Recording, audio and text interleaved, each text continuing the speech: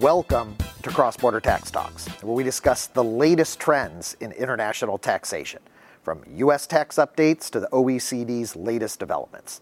I'm Doug McHoney, PwC's International Tax Services Global Leader. The Pillar 2 engine from PwC is a game changer for Pillar 2 modeling, provision, and compliance calculations. Built on a graph system utilizing over 20 years of international tax technology, this centralized rules engine is built by a team of Pillar 2 tax experts from around the globe. PwC's Pillar 2 engine is currently available as a service and will be licensable in July 2024. On this week's episode of Cross-Border Tax Talks, we're at PwC's Global Transfer Pricing Conference in San Diego, California, where I'm excited to have David Ernick on the podcast. David is a principal in PwC's Washington National Tax Services transfer pricing practice.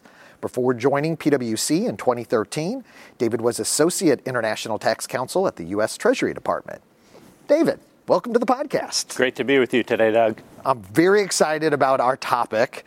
Back to Pillar 2, which is my sweet spot here on the Cross-Border Tax Talks. But before we go there, a very important question and something to share with you. I saw that you have an undergraduate degree from Boston University and a law degree from Boston College.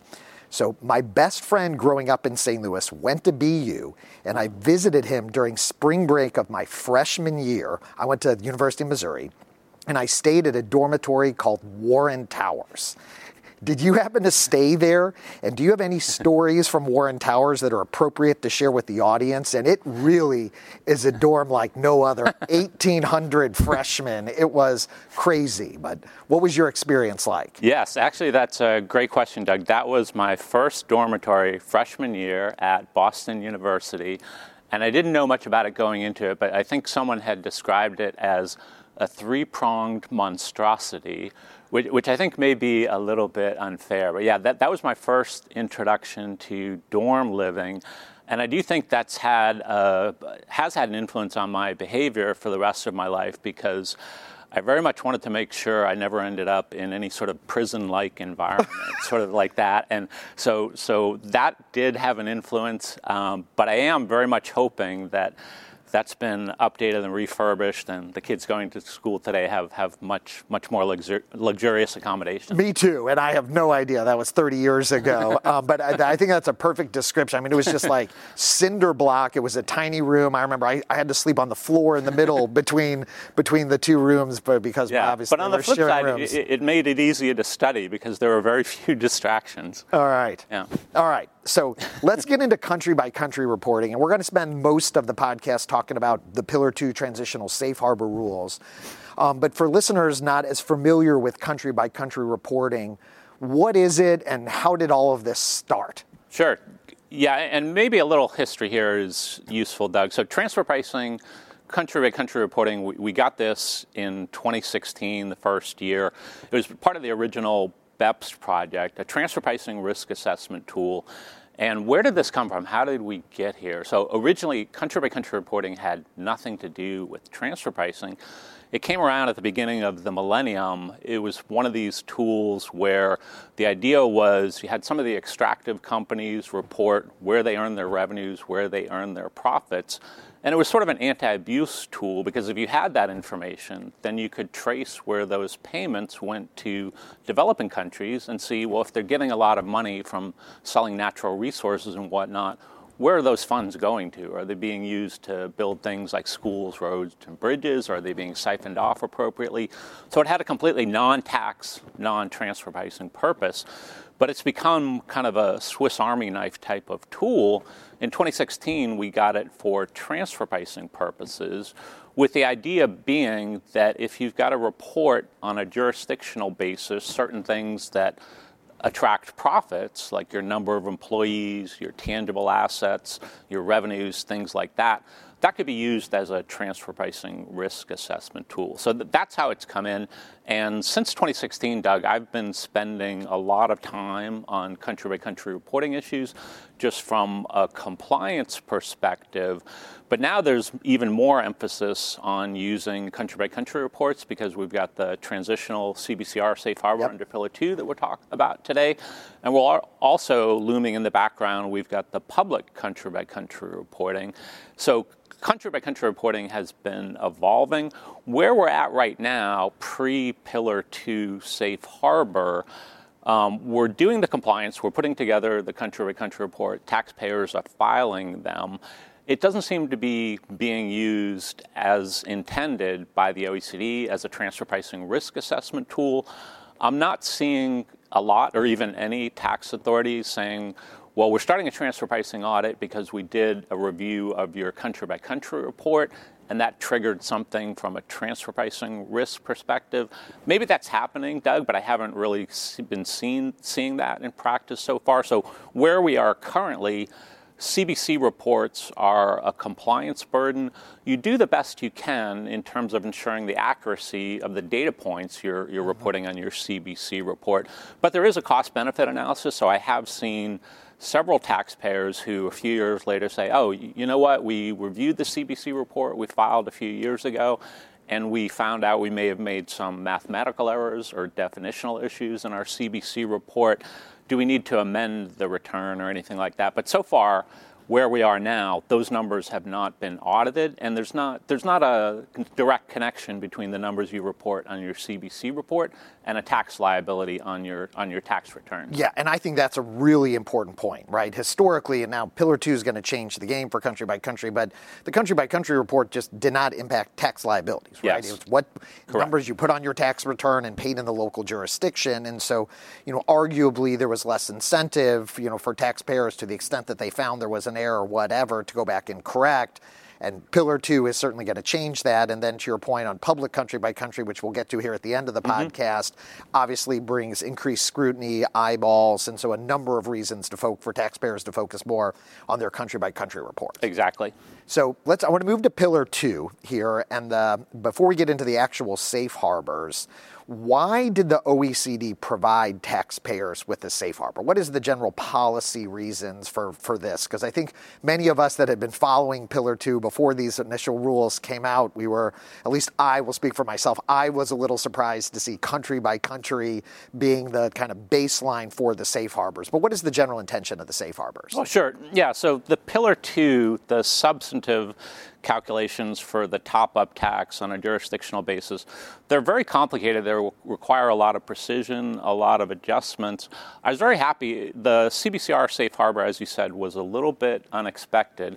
But I think this is the OECD really going out of their way to say, well, we understand it. Pillar 2 is brand new. There's a lot of compliance burden. As you said, we're helping a lot of taxpayers get ready for Pillar 2 implementation in terms of changing their systems, being able to gather all the relevant data and file the relevant tax returns.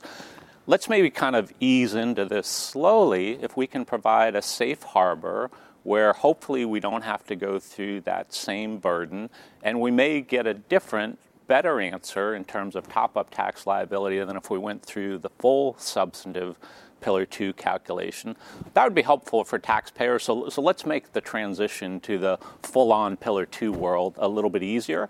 And taxpayers are already preparing these country-by-country reports. They seem to be suitable for this purpose. Let's adapt them here and give taxpayers a little bit of a simplification. And I think that certainly makes sense in concept. And I think as we start to unpack some of this, I think there are some significant complexities associated with the country-by-country report. We've dedicated a lot of time on the podcast talking about the complexities with the full globe rules and the ability for taxpayers to be able to access all of the information, and that only 40 to 60% of the information at best is within an ERP system. But I think there are some significant challenges that we've seen with country-by-country reporting. But let's talk a little bit about how the rules work. So the safe harbors apply for purpose of the income inclusion rule, the undertax profit rule, as well as QDMTTs. And I think that was a welcome addition in some of the recent administrative guidance that these safe harbors will also apply for purposes of qualified domestic minimum top-up tax. It's important for listeners to know the UTPR doesn't come into effect until 2025. So really starting next year for calendar year taxpayers and fiscal year taxpayers in 2024, these safe safe harbors will be very relevant for those in-scope jurisdictions for both QDMTTs as well as any IR, and obviously for the non-U.S. parented groups for those UPEs in a jurisdiction that's implementing the rules. So how long do these safe harbor rules apply? Because they are temporary. And then any idea what happens after this temporary period terminates? Sure. So exactly, Doug. It is labeled a transitional CbCR safe harbor. You're eligible to use it for the first 3 years, and then it expires. You do have that once out, always out rule to be aware of also. So if I don't qualify for a safe harbor in a jurisdiction in the first year, can't use it in any of the subsequent years. 3 years, we've got it now. Unclear how things will play out, but I think there have been taxpayers saying, well, this is a good idea. Can we extend this in some form? Could we make this be a permanent safe harbor, either in its current form or in some evolved way where maybe it's a little more difficult than it is now, but still simpler than the full-on Pillar 2 calculation? Yeah, I think the question that has been raised in a number of different forums is, will taxpayers continue to be able to rely on country by country after the transitional safe harbor? Is there some other kind of similar type of safe harbors, but maybe based on the financial accounting system of the ultimate parent entity instead of actually looking at the C-by-C reports? But I think a lot of us are anxiously awaiting, and presumably the OECD has a lot of other more urgent issues that needs to be solved before the transitional safe harbor, but it'll be interesting to see how they respond to that. Yes, exactly. And a safe harbor is always a good idea, Doug, right? If you can have a simplified process for getting to almost the same answer than you would if you applied the full substantive rule, but then anytime you've got that sort of lurking in the background, you've got taxpayers thinking about, well, safe harbor might be a great idea in theory, but can this be misapplied or used in ways that we didn't intend? That sort of tension is always going to be out there, and I think the OECD will definitely consider that in terms of, do we extend this safe harbor in some form after 3 years? All right, so let's get into the safe harbors, David. What are the three safe harbors for purposes of Pillar 2? Sure. Yeah, you've got a de minimis exception. The first one, if your revenues and profits are below a certain level per jurisdiction, you qualify under that prong. Yeah, that's $10 million of revenue and $1 million of profit before tax in the country-by-country report. Yes, exactly. And then you move to the effective tax rate test, using your data from your CbC report. If you're below 15% for the first year, and then I believe it goes up to 16% the second year, 17% the third year. That's right. And then the third one we've got is based on the substance-based income exclusion rule, which is sort of a routine profits proxy, looking at a percentage of your payroll and your tangible assets in a jurisdiction. Yeah, so you look at the Pillar 2, the substance-based income exclusion. So you have to look at the Pillar 2 rules to determine what is that. It's called the SBIE, obviously. Yes. And if that is greater than your profits before tax, then you can meet the routine profits test. And, practically speaking, I think operating companies that are operating in losses are one that typically come to mind where you can meet the routine profits test, or where maybe you have a smaller amount of return for whatever reason and a lot of people and assets. So there are also, I think it's important to note for listeners that there are some groups that are excluded, stateless constituent entities, which I think generally would have a low tax rate. Those are specifically excluded from the rules. One of the other practical exclusions, David, that I've seen for some taxpayers that can be challenging is multi-parented multinational groups, where a single country-by-country report does not include the combined groups. And then we can see that sometimes in the private equity or asset management space, for example, where we may have separate country-by-country reports. The country-by-country report really needs to be done by the ultimate parent entity. It needs to include the jurisdictional combination for the CEs in order for it to be qualifying, which makes sense, but I think can be a trap, particularly for some outside the public space that have those country-by-country reports. And then there's also an exclusion related to countries that have an eligible distribution tax system, which I think has a relatively minimal impact. So Let's move to, because there are some significant differences between the full GLOBE rules and the transitional safe harbor rules. And there's a whole bunch of these. We're not going to cover them all.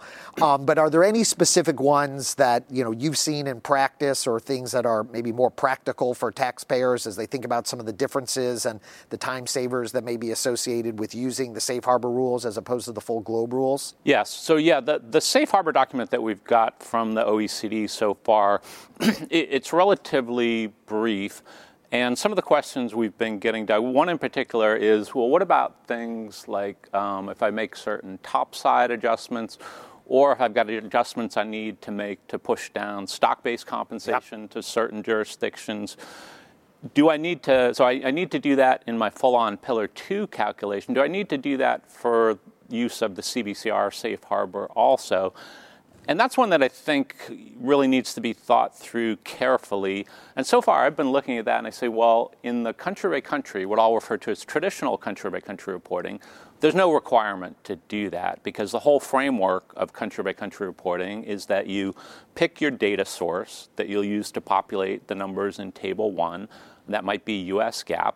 And then you take your data as you find it there. No adjustments are required or appropriate, except to the extent you've got some limited adjustments in, for example, the IRS regulations on that. But generally, the OECD wanted to make it as simple as possible. So pick your data source, take your data as you find it. So I don't have to make those sort of adjustments for purposes of traditional country-by-country reporting. When I look at the safe harbor document from the OECD, there's no requirement that I make those sort of adjustments in using the safe harbor. They don't say anything about that. So I could stop there if I'm just a literalist. I just rely on the literal text of the safe harbor document. But then people have been asking, well, what about, do I need to think about, is there any sort of anti-abuse sort of way I'd need to look at this? Or do I need to think about what would be the intent? Or am I doing something inappropriate if I don't make those sort of adjustments for the safe harbor? And I think the answer to that, Doug, has to be no. And the OECD, I think, teed that up a little bit. They do have a paragraph in that document saying, well, look, this is a safe harbor. We realize that you might get a different, substantively better result under the safe harbor, and that the whole point of this is that it's supposed to be a simplified process. Right. And you're not supposed to have that same level of precision per jurisdiction and per constituent entity as if you did the full-on Pillar 2 calculation. So that's a big one that I've been seeing so far, Doug. Yeah, and the OECD has come out and said that they are concerned that certain taxpayers may be engaging in certain type of financing arrangements that could change or potentially implicate where income is reported in the country-by-country report, and that it is their intention to form some type of anti-abuse rule. Now, we don't, we're recording this in early November of 2023. We haven't seen or heard exactly what that guidance means. But I think, to the extent that the OECD does put in or consider an anti-abuse rule, that is going to make things more challenging for taxpayers, because instead of just, frankly, pulling the country-by-country report, they're going to need to look through all of the intercompany financing arrangements that they have throughout the globe to figure out, and even if one of these wasn't intended to potentially change the results of the country-by-country report, if it meets that particular definition, there's a risk that the taxpayers are going to actually need to go through and look at all the financing arrangements and figure out do any adjustments, which, to your point, kind of undermines the whole point of the safe harbor, which was just to be able to take this information from the country-by-country reports. Yeah, that's a good point, Doug. And you mentioned that, so the OECD is working on some additional guidance on having a qualified CbC report for safe harbor purposes, which we haven't seen as of the date of recording. I'm hopeful that's a useful document in terms of giving pretty explicit guidance about what you do and do not need to consider to have a qualified CbC report. If it does take on that sort of anti-abuse flavor, I do think that sort of, as you said, potentially defeats the whole point of the safe harbor. And when you look at least from the transfer pricing perspective, when you think about the existing safe harbors that we've got, they're not really backed by an anti-abuse provision. It's very, if you meet the literal terms of the safe harbor, you're eligible to use it. And yes, we realize you might get a substantively better answer under the safe harbor, but that's the whole point, and this is transitional 3 years, so the concern might be relatively evanescent. Well said. So maybe I'll just highlight a few others, and I'll include something in the show notes where we've put together a document that kind of lists the material differences between the transitional safe harbor and the GLOBE rules. But a few that I've seen kind of in practice, the equity method income and loss is included in the transitional safe harbor, so that's something that's typically going to be in a country-by-country report. That doesn't need to be backed out. Realized and unrealized gains from share transactions are included in the transitional safe harbor, so that doesn't need to be backed out. No adjustments for foreign currency gains and losses. That can be a really big one. One typical challenge I've seen related to covered taxes is dividend withholding taxes are included at the recipient for the transitional safe harbor, which is typically where they would show up in the financial statements because that's who's legally liable for those withholding taxes. But the full Pillar 2 GLOBE rules force you to unpack that and then push that down into the payer, so you don't have to do that for country-by-country reporting. Another important one is the potential recast of deferred expenses to 15%. That doesn't need to be done for the transitional safe harbor. The other two I might highlight is that the long-term deferred tax liabilities are included in the transitional safe harbor. So this analysis that many taxpayers have kind of complained about, that this 5-year rule where you have to look to see if your deferred tax liabilities are going to flip within 5 years, you thankfully do not need to do that for the transitional safe harbor. And then finally, there are no adjustments for CFC taxes, which can be a challenge particularly for U.S. taxpayers, but really for any country that is implementing these rules that has a CFC regime. So again, that's not an inclusive list, but I mean really kind of material differences between what's required for GLOBE and what's required for the transitional safe harbors. Yes, and I'm glad you ran through all those points, Doug, because again, getting back to your point, the country-by-country transitional safe harbor, when you first look at it initially and you run through, it's not that long of a document, and you say, well, I've got my CbC report already prepared. This looks plug and play. I can use the safe harbor pretty easily. All those points you mentioned, though, are very, very complicated. It's not as simple as it appears at first blush. Exactly. We're gonna continue to go down that path. So let's talk about now about what a qualifying country-by-country report is. And so the model rules commentary state that to be able to meet the country-by-country safe harbor, the transitional safe harbor, you have to have a qualifying country-by-country report. What is a qualifying country-by-country report, David? Yeah, that's a great question. I started getting that a lot from taxpayers, Doug, back in July, because safe harbor are very important in terms of potentially getting me a better result in terms of top-up tax liability, simplified compliance burden. When I look through that safe harbor document from the OECD, and again, if I'm a literalist, what does it say? A qualified CbC report means it has to be prepared using certain acceptable data sources. And for regular CbC reporting, I can use almost any reliable data source. If I want to have a qualified CbC report, I've got to use either US GAAP numbers, IFRS, or my local stat accounts for purposes of preparing my CbC report. And that's all it says. So if I'm a literalist, I stop there, I use the right data source, I've got a qualified CbC report. But when you think through how this will be implemented and applied in practice, I think very quickly we had a concern about, well, now, unlike in traditional CbC reporting, there is a number on your tax return, your tax liability, that does depend directly on the CbC report. If I'm a tax authority, if I'm an exam agent looking at this a few years later, I think there is a significant likelihood that they will audit the numbers on your CbC report. They'll review that. They'll start by saying, well, I see the number on your CbC report that you plugged into the safe harbor. Prove it to me. Right. Prove to me that that number is right. Take that number out that you've got there, go all the way backwards through your process to the original source data, and prove to me that it's correct. And if there is a mistake, and as I said, we've seen a good amount of mistakes in CbC reports to date, I think I don't want to be too skeptical, but I think the concern would be a tax authority's view of that might be, well, your CbC report isn't even accurate. How can it be a qualified CbC report for purposes of the Pillar 2 safe harbor? and I'm not even going to give you a chance to amend that and correct that error. So again, I don't want to be too skeptical, but I think there is a reasonable likelihood that that could happen. And then the question from taxpayers would be, well, we want to make sure that doesn't happen. What can we do ahead of time? How can we make sure our numbers are accurate? And there's no set process or checklist for doing that, Doug, but I think what we've been doing so far is say, well, let's review your existing process. How are you pulling the data to populate your CbC report? What is that process? Let's review that.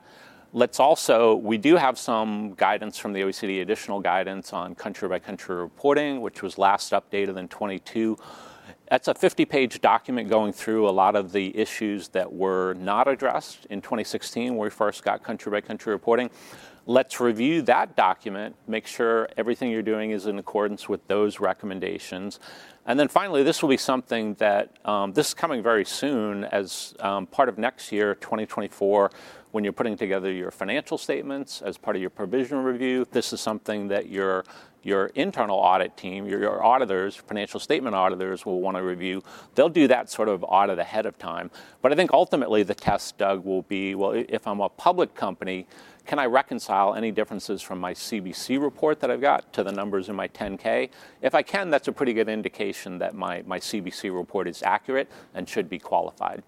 Yeah, and maybe just a couple of points. You talk about potential tax authorities looking at that. For those companies that are public companies, obviously before, tax authorities look at that in a few years, their financial statement auditors are presumably going to ask similar questions in that you have a qualifying country-by-country report. What process did you go through? So maybe a little bit more immediacy for those public companies that are out there thinking about what process and what do they need to do to make sure that they have a qualifying country-by-country report. Yes. The other point that you had mentioned that resonated to me was, well, what if you fail or have a bad jurisdiction for whatever reason? You've grabbed bad data, whatever. You've included multiple countries and you were supposed to have two separate companies. If there was a PE that kind of accidentally got stuck into a bad country, I think one of the unanswered questions is, well, does that cause your entire country-by-country report to fail?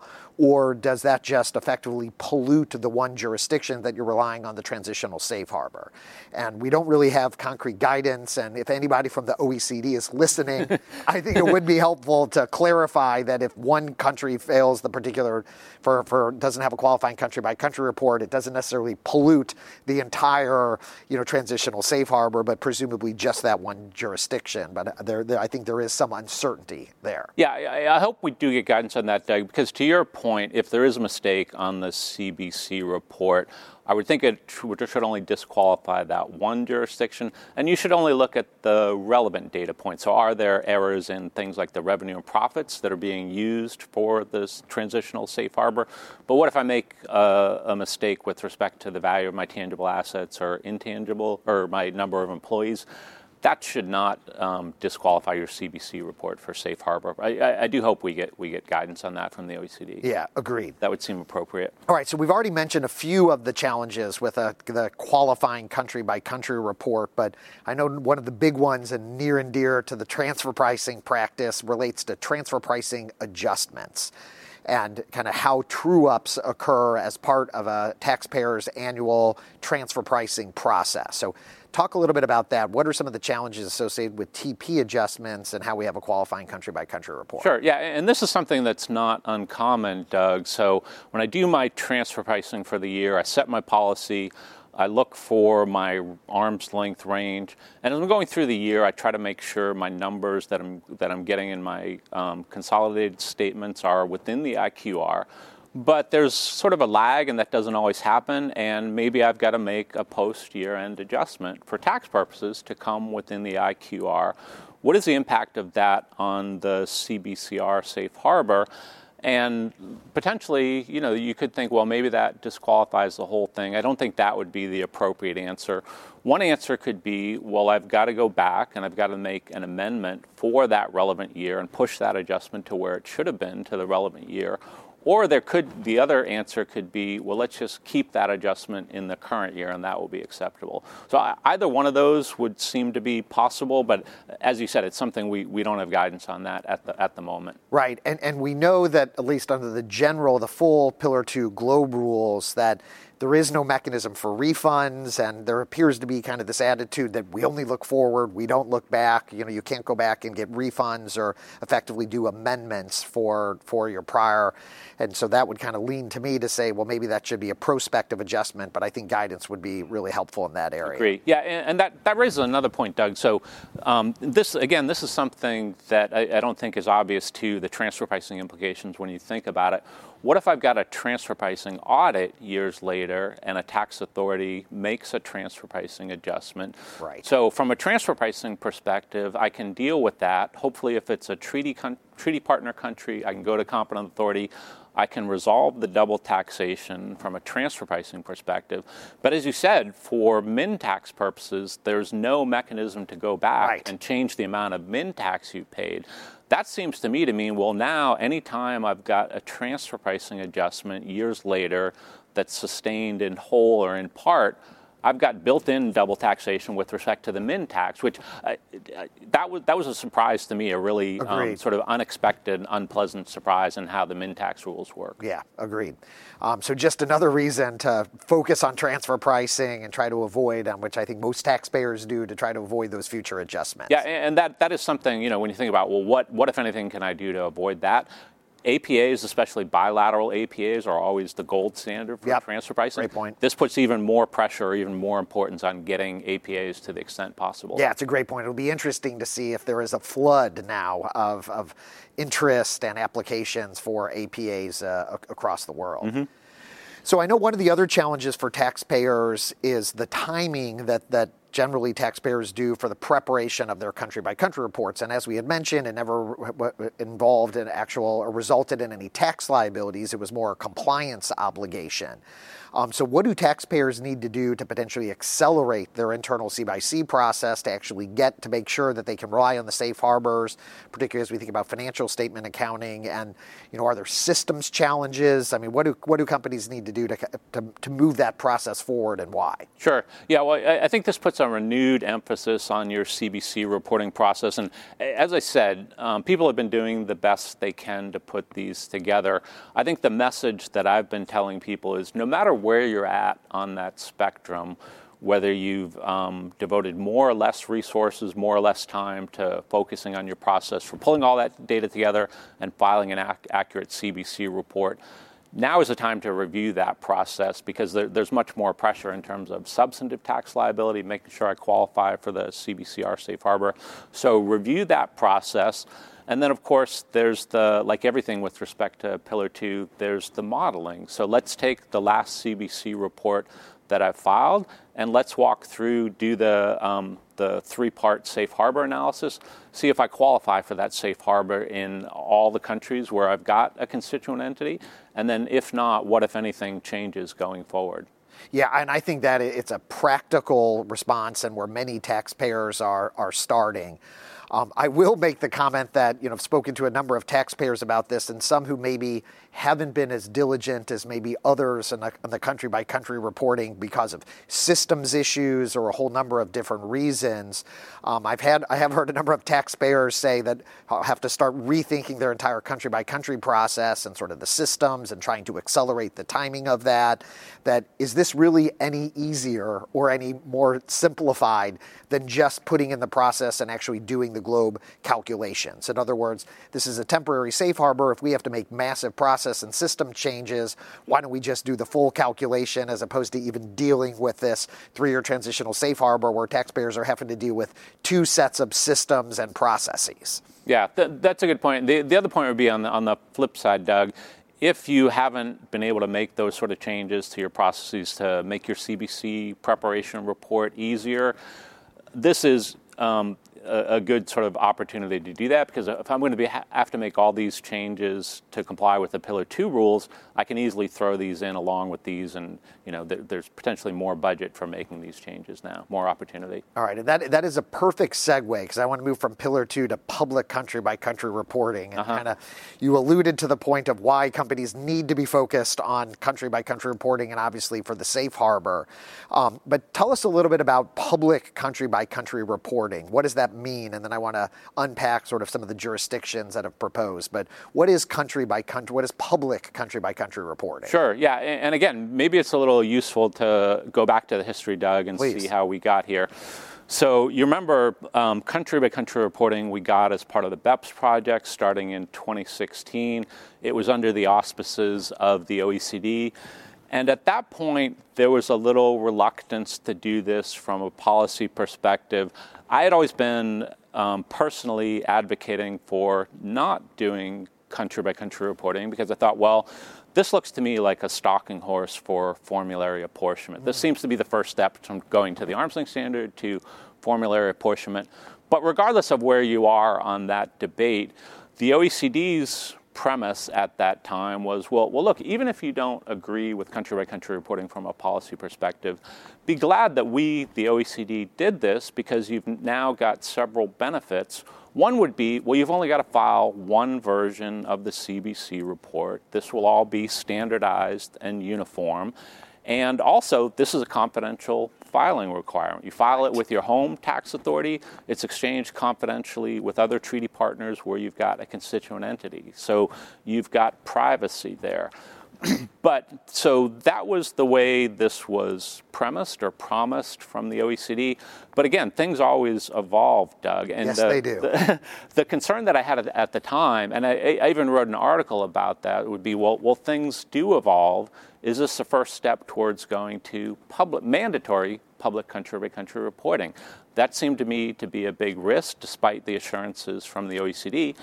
And I also thought, well, we've got uniformity so far, but what's to prevent this from going out of control? And it would only take one other country to say, well, we want additional data points that you've got to file. So potentially not working out the way it was intended or promised in 2016.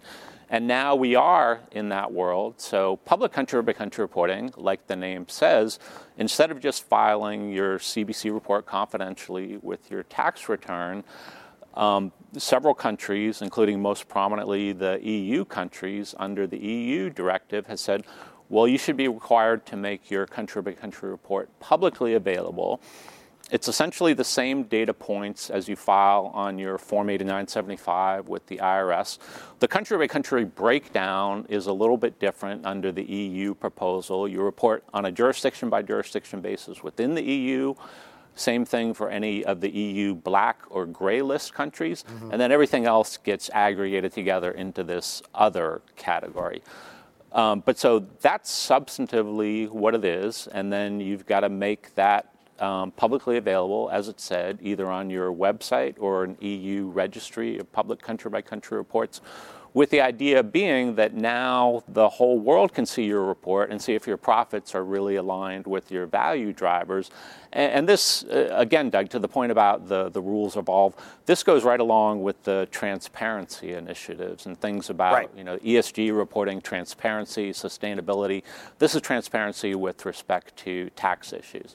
So the EU, I think the EU proposal would the country by country report would be disclosed in 2026, I believe. So the EU directive, as I understand, the EU sets out the directive. They set a deadline by which it has to be incorporated into member country rules at the latest. There's nothing to prevent countries from sort of jumping the gun and implementing earlier.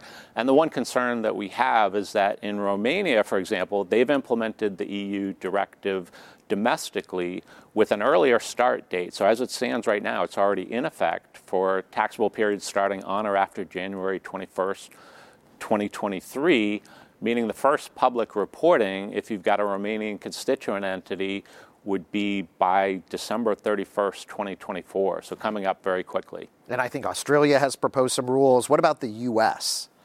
The U.S., we've had proposals from, I believe, one House of Congress, and that did get a lot of support, but that has not been enacted. But we've seen proposals for SEC rules to do this. So this is a sort of thing when you think about, well, this is only an EU or other country initiative. There is some support for this within the U.S. also, but as of now, we don't have this as they do in the EU. Yeah, and I think what's important for listeners to understand is that Well, even if you're a U.S. parented group, I mean, this is kind of similar to the architecture of Pillar 2. Even if the U.S. doesn't adopt the rules, if you operate in a jurisdiction that adopts the rules and that country-by-country report is publicly disclosed, then taxpayers, or tax authorities throughout the globe are going to be able to see that public country-by-country. So you really just need to operate in one country that adopts the rules, and then the cat is out of the bag, so to speak. Exactly, yep.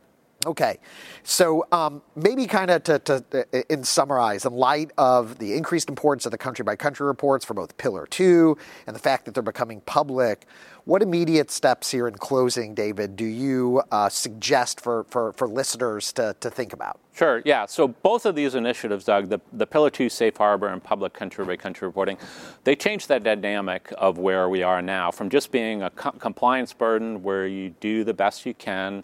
It's all confidential. There's no number on your tax return. There's no tax liability that directly depends upon this. This is all changing. In the next several years, public country-by-country reporting will be in effect if you're in the EU, Australia, or one of the other relevant countries.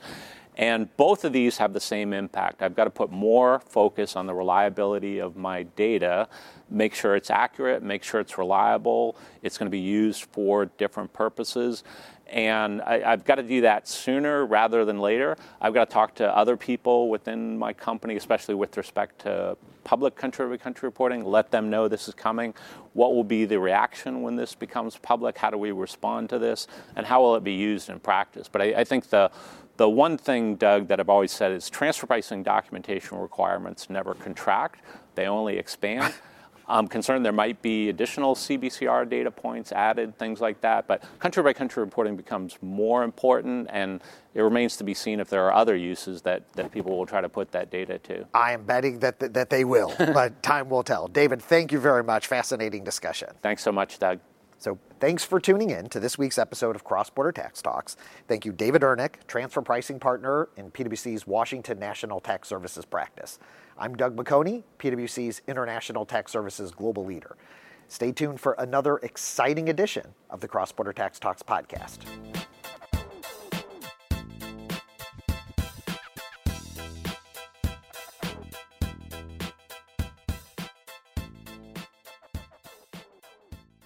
This podcast is brought to you by PwC, all rights reserved. PwC refers to the U.S. member firm or one of its subsidiaries or affiliates and may sometimes refer to the PwC network.